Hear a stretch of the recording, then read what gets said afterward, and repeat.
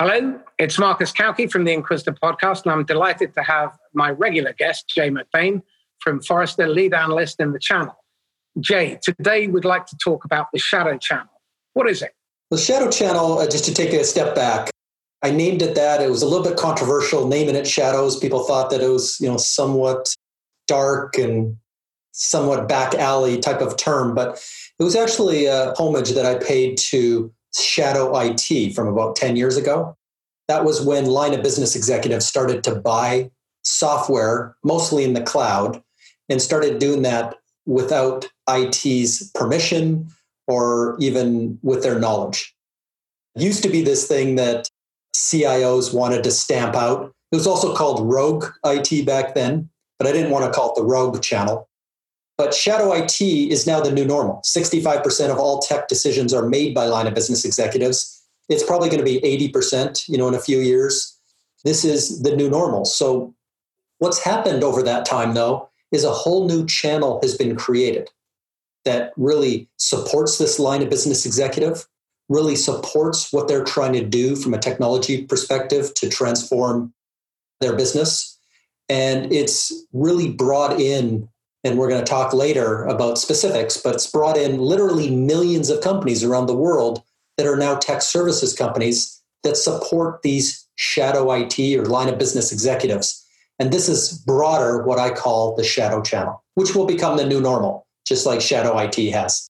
You're talking about millions of companies. What sort of companies are they? Probably dozens of different types. I think I've counted over 20 different types, but I've broken it into major categories. One of the pieces of explosive growth has been in, for example, ecosystem partners around the cloud. I look at the infrastructure layer. I think AWS now has 120,000 partners. That's doubled every year for 3 years. When I started looking at this a couple of years ago, they had 30,000 partners. Google is seeing extreme growth. Microsoft is bringing on 7,500 new partners a month. 80% of those are shadow channels. They don't resell, and they're very focused either on Dynamics as an application. They're focused on Azure as the cloud. These are not traditional Office 365 or Microsoft 365 type of partners. In the SaaS area, I look at Salesforce, which just announced that they need to recruit 250,000 new partners to double their business in the next 4 years. That's a size and scale of channel that we've never seen before. What's interesting, at the same time they made that announcement, they also announced that they're shutting down resale. So 100% of those partners, the 250,000, are not resellers. They're going to come non-transacting shadow channels or new types of channels that are really going to drive Salesforce earlier in the conversation with buyers, and then later in the conversation with renewing and retaining and upselling these customers. So less focused on the transaction, way more focused on the other parts of the buying journey. So they're involved in the lead generation and the opportunity identification, and then in renewal, but they don't get involved in the transaction. Yeah, so here's what we're calling, the marketplace trend that over the next 3 and 5 years is going to have a monumental impact on the channel. So at Forrester, we're predicting 17% of all B2B transactions in 4 years will go via e-commerce, web direct, marketplace. So here's the deal. So Salesforce comes out to the market and says, hey, we need 250,000 partners. We know that for every dollar we sell, $4.14 goes to the channel. So they list off what those opportunities are. You can sell software. The average Salesforce buyer will buy 6 other things on the App Exchange. They also will need to get it installed, implemented, integrated, secured, compliant, business continuity. They list off 17 other tech services as well. All of those are somewhere between 40 and 75% margins. So why would you ever want to resell and collect money and do all that interchange at 20% margin when you could be over there working for 75? By the way, those services have a 6-month demand behind them. You're not going to be able to hire quick enough and certify enough Salesforce people in your company to be able to handle that demand. So let's send the customer to where they want to go. Based on Forrester research, 73% of these line of business or shadow IT buyers want to buy from a marketplace or some sort of e-commerce direct. They don't want the middleman, the single bill, Larry in the white van collecting money. It doesn't make sense to them in this world. And they're actually today more apt not just to buy software, but to actually buy hardware, Internet of Things, and even plug in services all in a marketplace. So it's a huge shift in terms of what we're seeing. It makes sense for the customer, at least 73% of them. It makes sense for the vendor. And for any partner out there, it's a low margin game trying to play the reset. So who's going to actually do the implementation if the shadow channel is not involved? Well, the shadow channel is the implementation partner, the integration partner. These are the partners that downstream are earning that $4.14 for every dollar that Salesforce sells of their product. So if I understand you correctly, your accountant is suddenly going to be implementing your cybersecurity? That's what's happening today. So we mentioned accountants as one of the industry-based shadow channels. It could be a digital agency if it's a marketing buyer. It could be a legal company. It could be an architect. There's 27 different industries. Every company in every industry is becoming a technology company, which is forcing every one of their services companies and consulting firms to also becoming technology. It's interesting, wow. The buyers themselves, the shadow IT people, the line of business executives are now spending 51% of their time on technology. So the world is coming in. And what we used to have is, a nice little gate around our 600,000 technology service providers that we called the channel is now exploding to involve millions and millions of companies. Your example of accountants, there's 150,000 of those and CPA firms in the US alone. It's almost the size as the technology channel at 162,000. 81% of accountants are doing tech services. So yes, they're doing cybersecurity. So on a side note then, is the technology being dumbed down so that non-IT people can implement it? Or are they recruiting technical people from the channel and from the traditional channel in order to be able to make those implementations successful? Yeah, we're seeing both. And by the way, the cloud has been a huge enabler for anyone to get into technology. You don't have to run wires. You don't have to get into server rooms. You don't have to understand architecture and infrastructure. In many cases, you have your accounting or financial knowledge, or you have your digital agency or marketing knowledge, and you can come in and plug in the dots. The second thing we've seen is an explosion of no-code and low-code environments. We're seeing RPA, robotic process automation, a number of industries that really are taking the technical out of it. You can actually be a software developer without any engineers. You can, be a data company without any data scientists with a lot of this technology. And, for an accounting firm or a digital agency, some of them are acquiring or getting acquired by technology companies to have that 1-2 punch. But many of them are just learning on the go and engaging and using this cloud technology to be able to drive business value. So in effect, you've got the SaaS ecosystem vendors, you've got born in the cloud operators, you've got startups, presumably ISVs, software vendors are also moving into that space. You mentioned 5 in some of your articles. What's the 5th one? Yeah, so we've got the cloud ecosystem partners as number 1. We've got these industry players like accountants and digital agencies as number 2. We're seeing an influx of startups. So think of emerging tech. Internet of Things has tens of thousands, soon to be hundreds of thousands of vendors coming.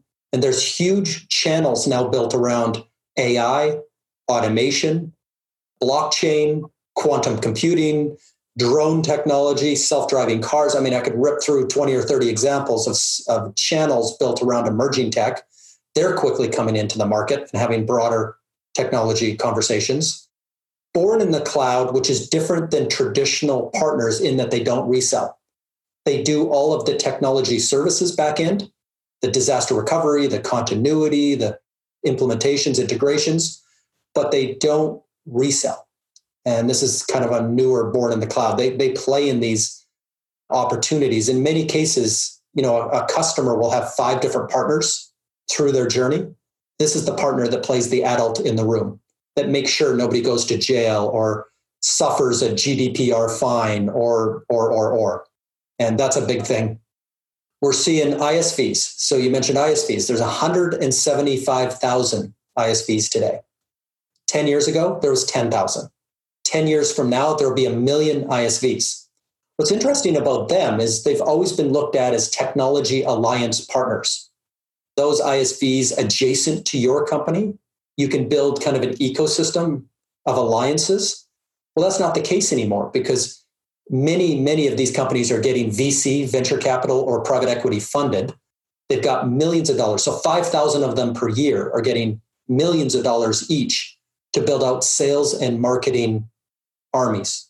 These sales and marketing armies are getting in front of the buyer early in the journey via digital content and physically as salespeople. And they've got the ability to co-sell and co-market with you at a level of scale. So this is an entirely new channel of 175,000 players. And for any vendor that I talk to, there might be hundreds or thousands of these players that could be very important, non-competitive, adjacent type of opportunities to get to the buyer. And that's very interesting. Yeah. The other one, kind of the sixth that I mentioned now, is system integrators are making the move down market. It used to be the Accentures and Deloittes of the world hung out at Fortune 500 companies, but Accenture now has 450,000 employees. That's way bigger than IBM, biggest technology company in the world now by employee size. So They are very much involved in mid-market. They're involved in these new buyers. They're involved in all geographies around the world. They're involved in all the 297 sub-industries. They're involved in the sectors and the segment and the different size of customers and the 40 layers of the tech stack. If you multiply these vectors, I call them, if you multiply those together, that's 35 million opportunities in the marketplace.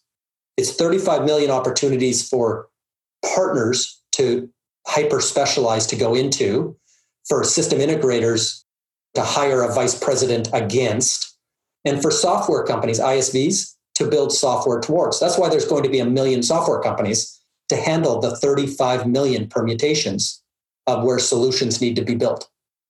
Okay, that's a serious change. What's the impact it's having on the traditional channel? Traditional channel, not to mention a demographic change to start it. I think the average owner principal across the 600,000 traditional channels is now 58 years old. Many of them started their company in the early 80s with IBM, later 80s with Compaq, early 90s with Microsoft, but that puts them later in their career. Their kids, by the way, the millennials and Generation Z behind them, or Z for our US friends, coming behind them are not interested in taking over mom and dad's business. They don't want to pull cables. They don't want to fix toner. They don't want to rip apart PCs and work on networks. They're flooding into being one of those 250,000 consultants that Salesforce needs at 75% margins. They see mom and dad making 17% now average margin.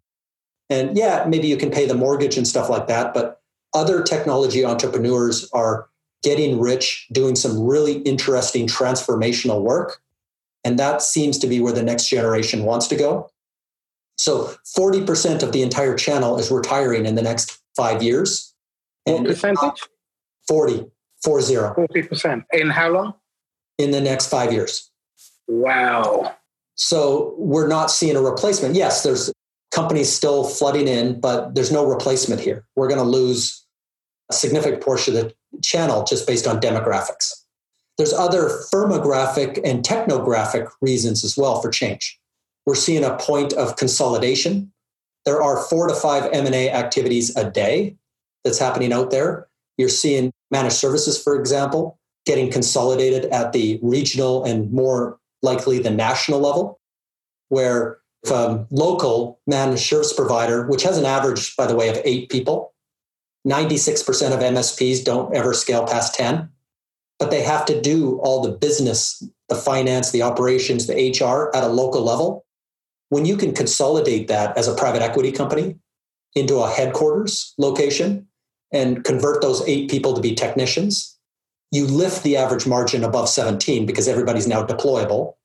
And then second, you get the economies of scale. And there's an increasing consolidation. There's price compression because of it.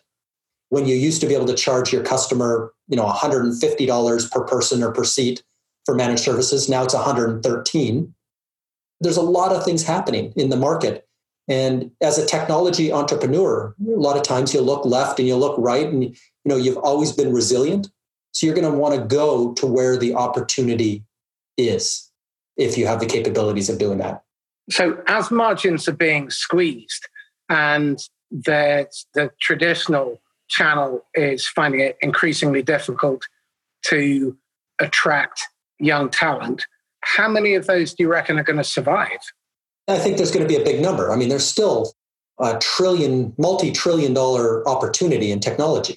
We're going to achieve $5 trillion in sales, and 75% of the world gets sold through and with indirect channels. If we move our focus away from the actual transaction, I think for 37 years, we've been fixated on resale. And if we move ourselves away from that, look at the new buying journey. Everything is subscription today. So there is no end point to the journey. So the first 68% is a digital journey, and the average customer brings in 5 partners. These are the webinars, the podcasts, these are the shows they go to. It's what they read, it's where they go, and it's who they follow. Vendors need to get obsessed over partners that influence buyers at that stage of the journey. You need to get obsessed about that 68% because they aren't today, and they need to get there. Second, you get to the point of vendor selection and the transaction. Like I mentioned, 17% of those are going to go to a marketplace format. But I can see a time 10 years from now where 50% of transactions happen in a marketplace model. Could be an Amazon for business, Alibaba. It'll be big marketplaces wrapped around the App Exchange at Salesforce, AWS, Google, Microsoft, Adobe, Oracle, SAP, IBM, Dell. Now I could rip through 20 super winners in this marketplace model, but that's that part of the journey. And partners won't transact, but they will actually get the customer to vendor selection. They might get the advantages of doing that via that vendor, but then they get the opportunity to go participate in the downstream opportunity, which never ends. It's subscription. How do you retain that customer, renew them, upsell them, cross-sell them, and then deliver the dozens of technology services? Then you end up making 3-4 times what the actual vendor did on the original sale of the product. Very interesting. Okay, well, my next question was, why has it evolved? But I think you've pretty much explained that in terms of the shift in power away from IT and into the line of business, increasing need for specialization, massive increase in the downstream revenue potential, and sky-high margins by comparison to what exists at the moment. Is that a fair summary? Absolutely. You say that the size of the channel is going to explode, but not in the traditional sense. How can vendors capitalize on that and ensure, in historical conversations you and I have had, one of the things we've both discussed is how poor many vendors are at helping their partners to sell. But we're not talking about the transactional side anymore.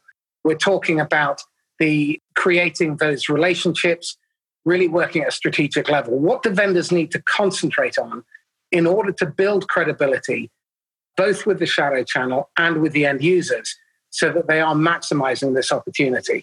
Yeah, it's a great question, and I'll answer it with one word, is ecosystem.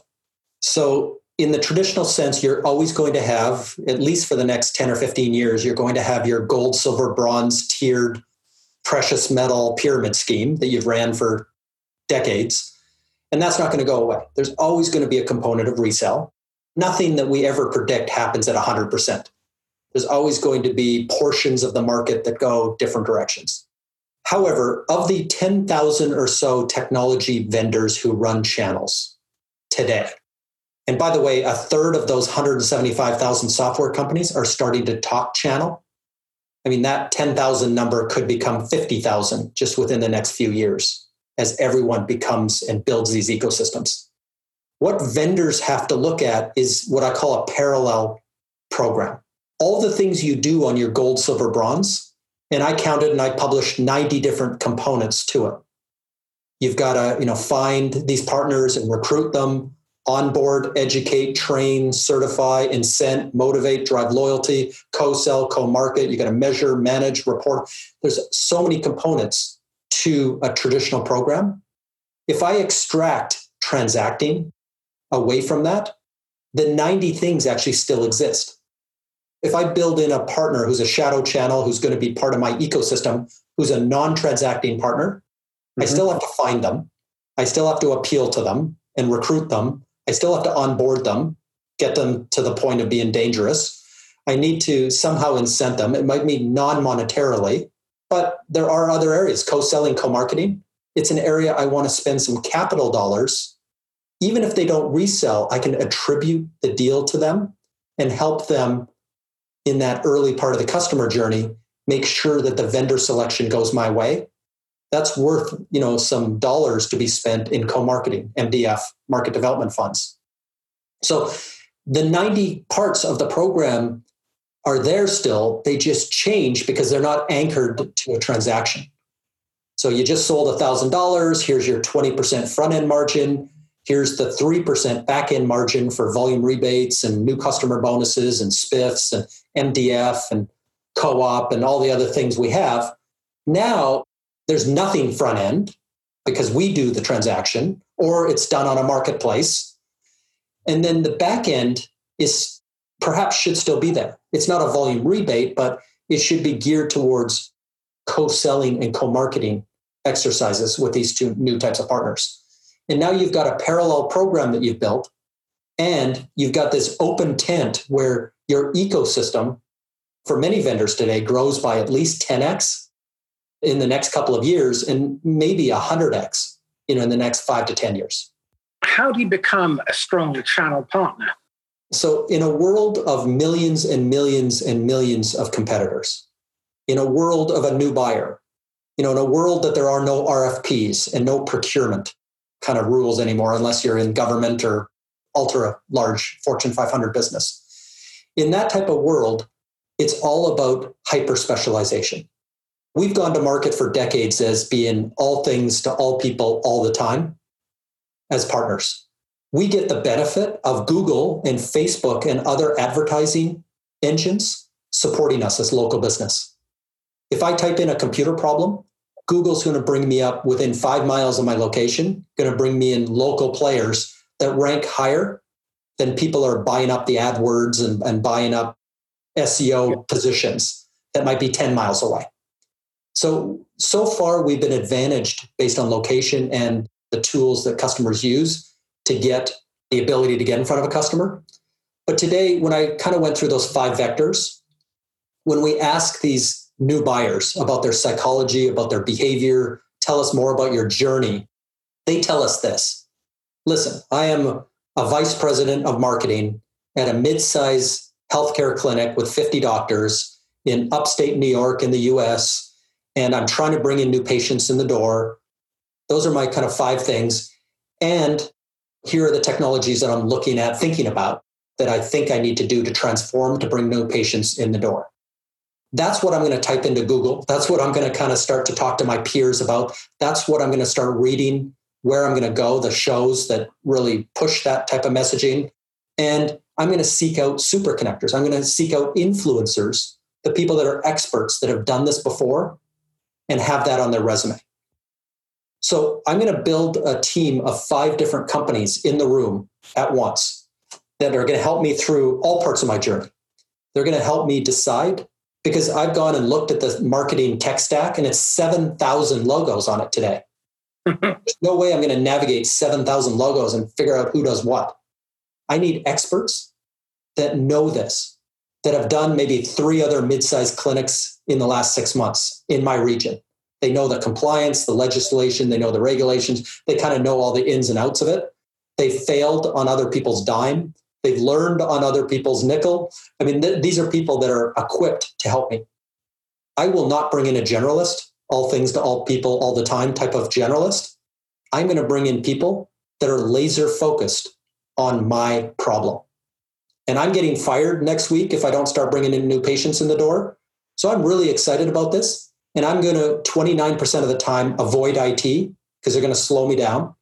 I'm going to put out my departmental credit card for this solution. I'm going to buy on average 7 different things in terms of software to do this. Now with emerging technology, I might even buy a HIPAA or high-tech compliant beacon hardware to do this as well. Whatever it is, whatever my stack looks like, I'm going to have these people help me, inform me, guide me, consult with me, help me to vendor selection. There's a 73% chance I'd like to do that on a marketplace as opposed to going and finding those 7 vendors and putting down my credit card 7 times. I would like to then get the help of these 5 companies and maybe even more to get this all plugged in and working.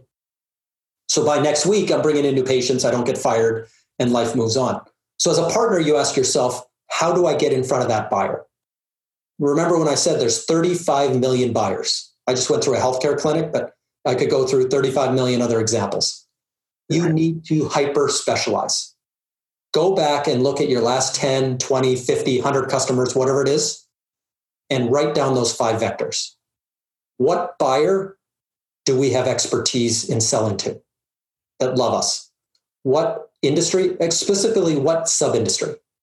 You know, it's okay to be a healthcare expert. It's much better to be a low ambulatory care, large dentist office, small hospital. You know, I could go through the sub-industries that are more important to the customer.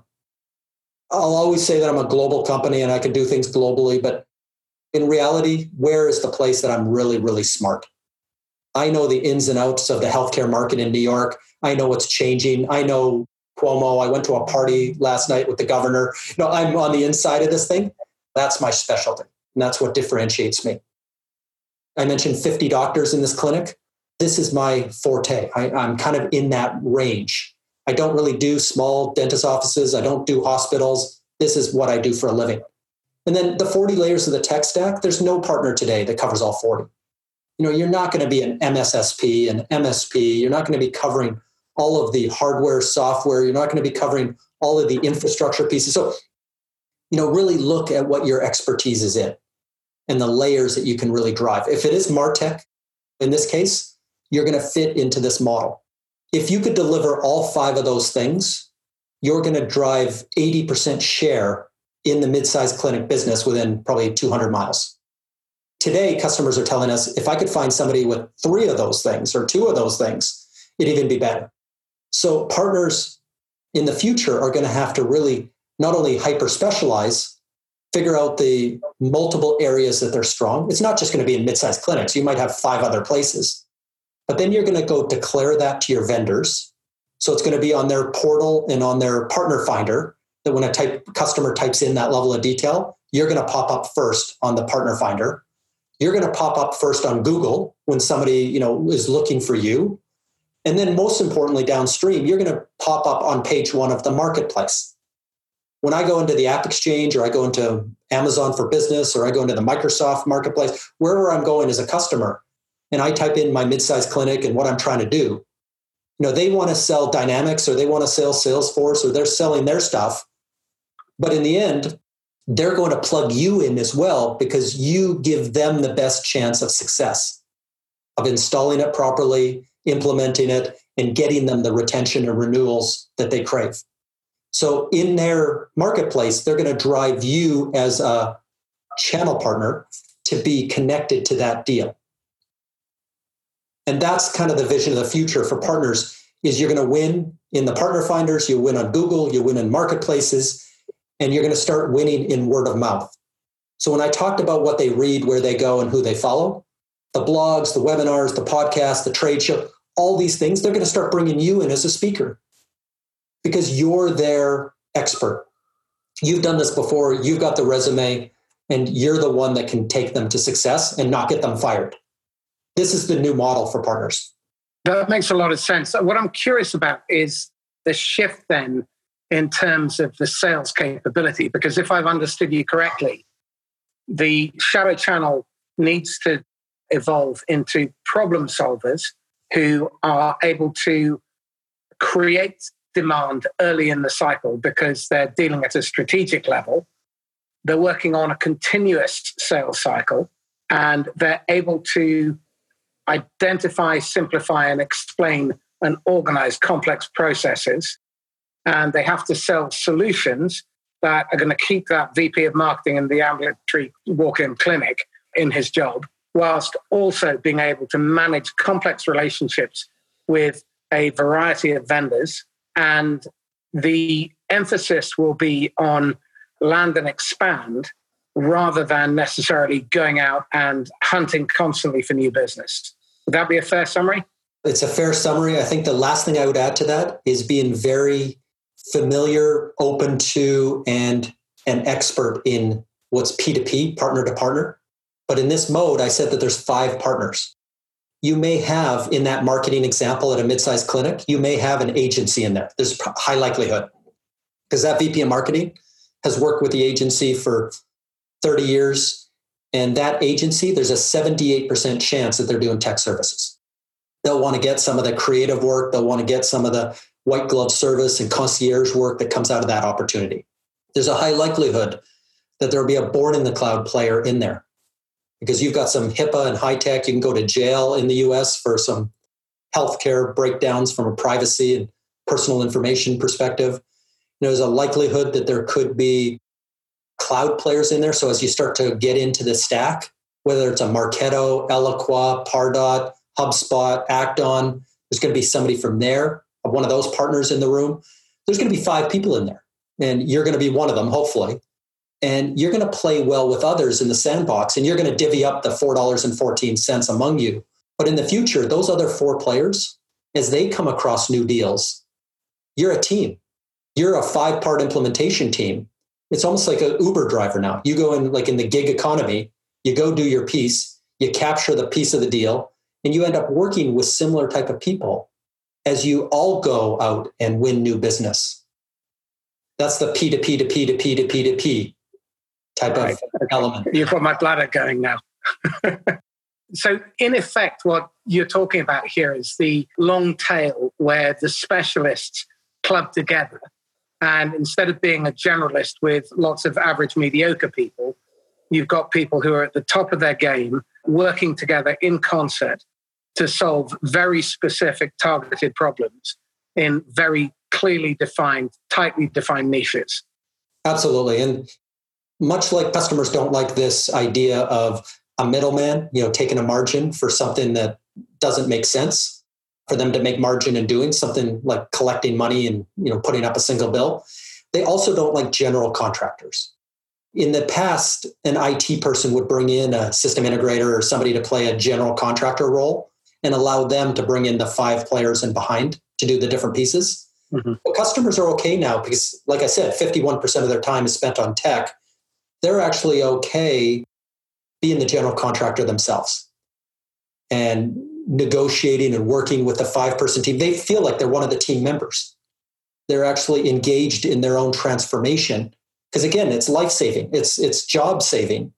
And they want to be technology experts because that's the future of bringing patients in the door in a clinic or whatever industry you're in or whatever kind of buyer you are. It's a technology world.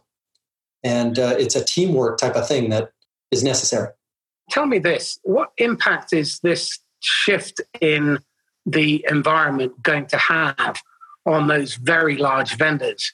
Because from what you're describing, it sounds to me like while the SIs and vendors are trying to move into the mid-market, they don't necessarily have the flexibility, and their business models seem to drive them towards staying with what made them successful in the past. Any thoughts on that?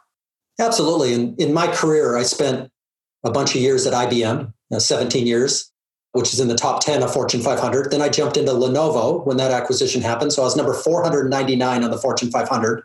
And then my next jump was to Autotask, which had 300 people. So I got to jump from different styles and different size of companies.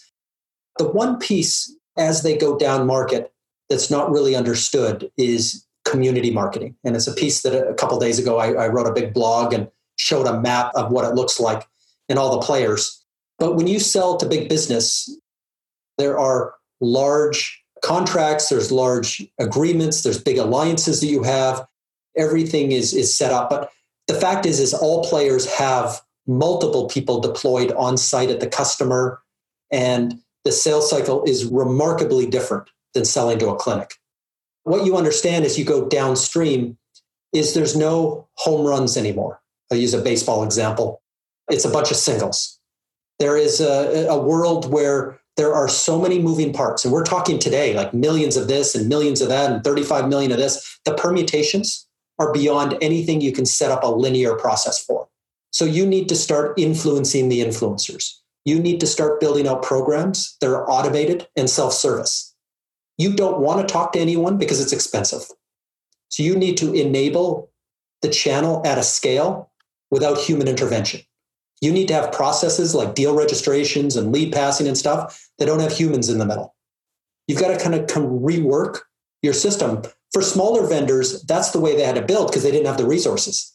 So they started this way because they knew that was the only way they'd survive. But if bigger vendors start to apply some of their Fortune 500 processes to mid-market or SMB, they fail flat on their face because of scale.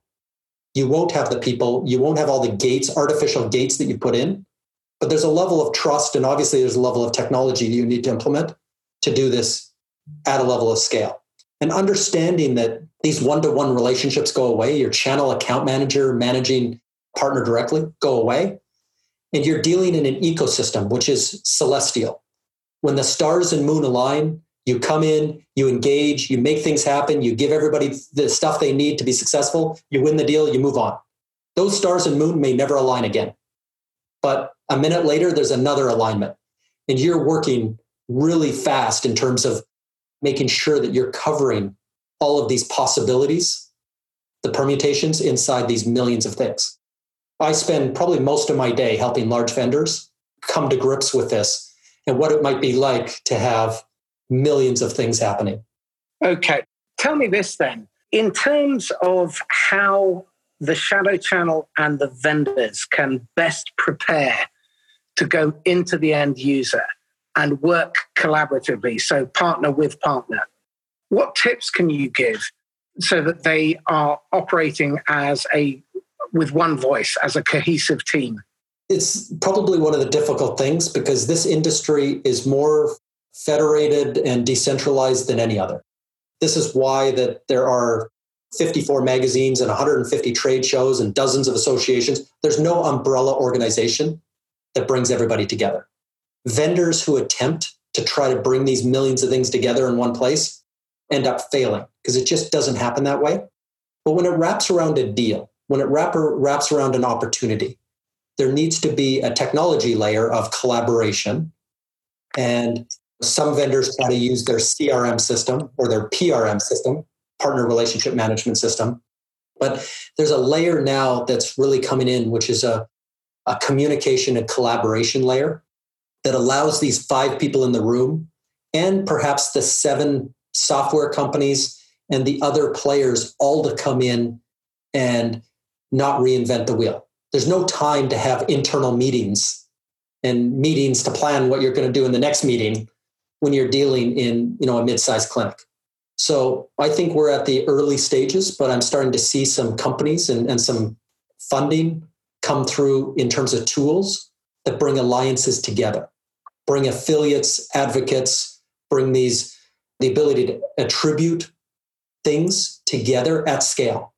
And we can talk maybe on another conversation about, who some of these companies are and what some of this exciting stuff is that brings these, stars and moons together to work a deal and progress a deal properly using hopefully, Sandler methodology and what they've been trained on.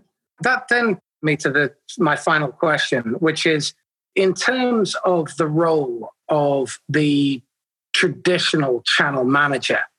What I've seen over the years is the best spend 80% of their time in the businesses of their partners, helping them to work out how they're going to help them achieve their goals and objectives, meet their revenue targets, coaching, training, developing. Yeah. And what's going to happen in terms of the evolution of the channel manager's role? Well, I think there's a bifurcation, much like I said that there was a parallel program. You have your gold, silver, bronze on one side, and you have your ecosystem on the other side. I think the bifurcation happens where those channel managers, and they're hard to come by, and if you have them, you have to keep them, motivated and hopefully keep them employed with you. Because the best ones that I've seen around the world, the partners give them a cubicle. They become one of the team, and they're in planning sessions. They get to walk in on executive think tanks. Like, they're part of the fabric of the partner. And that's fantastic. When you find these people and, you got to hire them, you got to keep them. The second thing, though, is trying to struggle with having CAMs that have 50 accounts or 75 accounts. Like, how do you handle the SMB or the unwashed masses? What I'm saying over here is it's really an influencing the influencers. Again, a couple of days ago, I wrote a big piece on those channel managers are actually going to become community managers. They're going to want to know for their group of partners. Again, if I manage a group of partners that services mid-sized clinics across the US, I'm going to get into that market. I'm going to understand what they read, the media, the podcasts, the webinars. I'm going to understand where they go, and I'm going to be there. In terms of trade shows, I'm going to go and look at the 100 top super connectors in that space, the people who are doing the keynotes and hosting the podcasts, and these are the Marcuses of the world. I need to know who these top people are. And as CAM, I'm less involved now in the day-to-day business planning QBR because I have so many accounts. I'm more interested in driving the community, adding value to the community, raising the level of education and knowledge that you talked about, being a good go-giver in terms of driving more partnerships. And I'd like to take my 50 or 75 partners to 750. I want every partner that calls on a mid-sized clinic anywhere within my country or region to be one of my partners. And I'm going to do this at a scale by influencing the influencers. And I'm going to do that as a community manager, not as a channel account manager. Okay, that's very interesting because that kind of conflicts with some of the messages that we're putting out, which is that you need to build a special forces unit rather than a land army. My question here then is, how do you manage such a volume without the wheels falling off if you're going to become a community manager? Well, you do have your special forces units on your 80-20, the 20% of partners that drive 80% of your revenue, special forces. Right. To build the ecosystem, you're going to have community managers. You're going to have technology that does everything at scale. Everything, every process, every workflow, everything that is human related in that new world is going to be rewritten as a digital process. It's going to be self-service. It's going to be automated. Have you come across Hubdo? No. Hubdo, it operates as a value-added distributor. So they're working on the basis of a two-tier channel model where the vendor works with a handful of special forces partners, and then the value-added distributor acts as the community manager for the masses in order to enable them and to provide them with the resources, technology, all that kind of stuff. Can you see that two-tier model working? Absolutely. That's part of that, collaboration and, specialization that I talked about can be driven in that model. Excellent. Okay, Jay, we're coming to time. So thank you ever so much. This has been incredibly insightful. Can't wait to have the next conversation with your partner experience. So I'll let you go. But do you have any final words? No, always enjoy my conversations with you. I enjoy the work you do around the world and as one of the super connectors. And, your name gets mentioned almost on the daily around my world. So keep doing it. Thank you. So Jay McBain, thank you ever so much. It's been an absolute pleasure. This is Marcus Cauchi from the Inquisitor Podcast signing off. If you'd like to be a guest on the podcast, then email me at mcauchi@sandler.com with podcast guest in the subject line. And if you can recommend people to be guests on the podcast, I'd be delighted. Thank you all. Happy selling.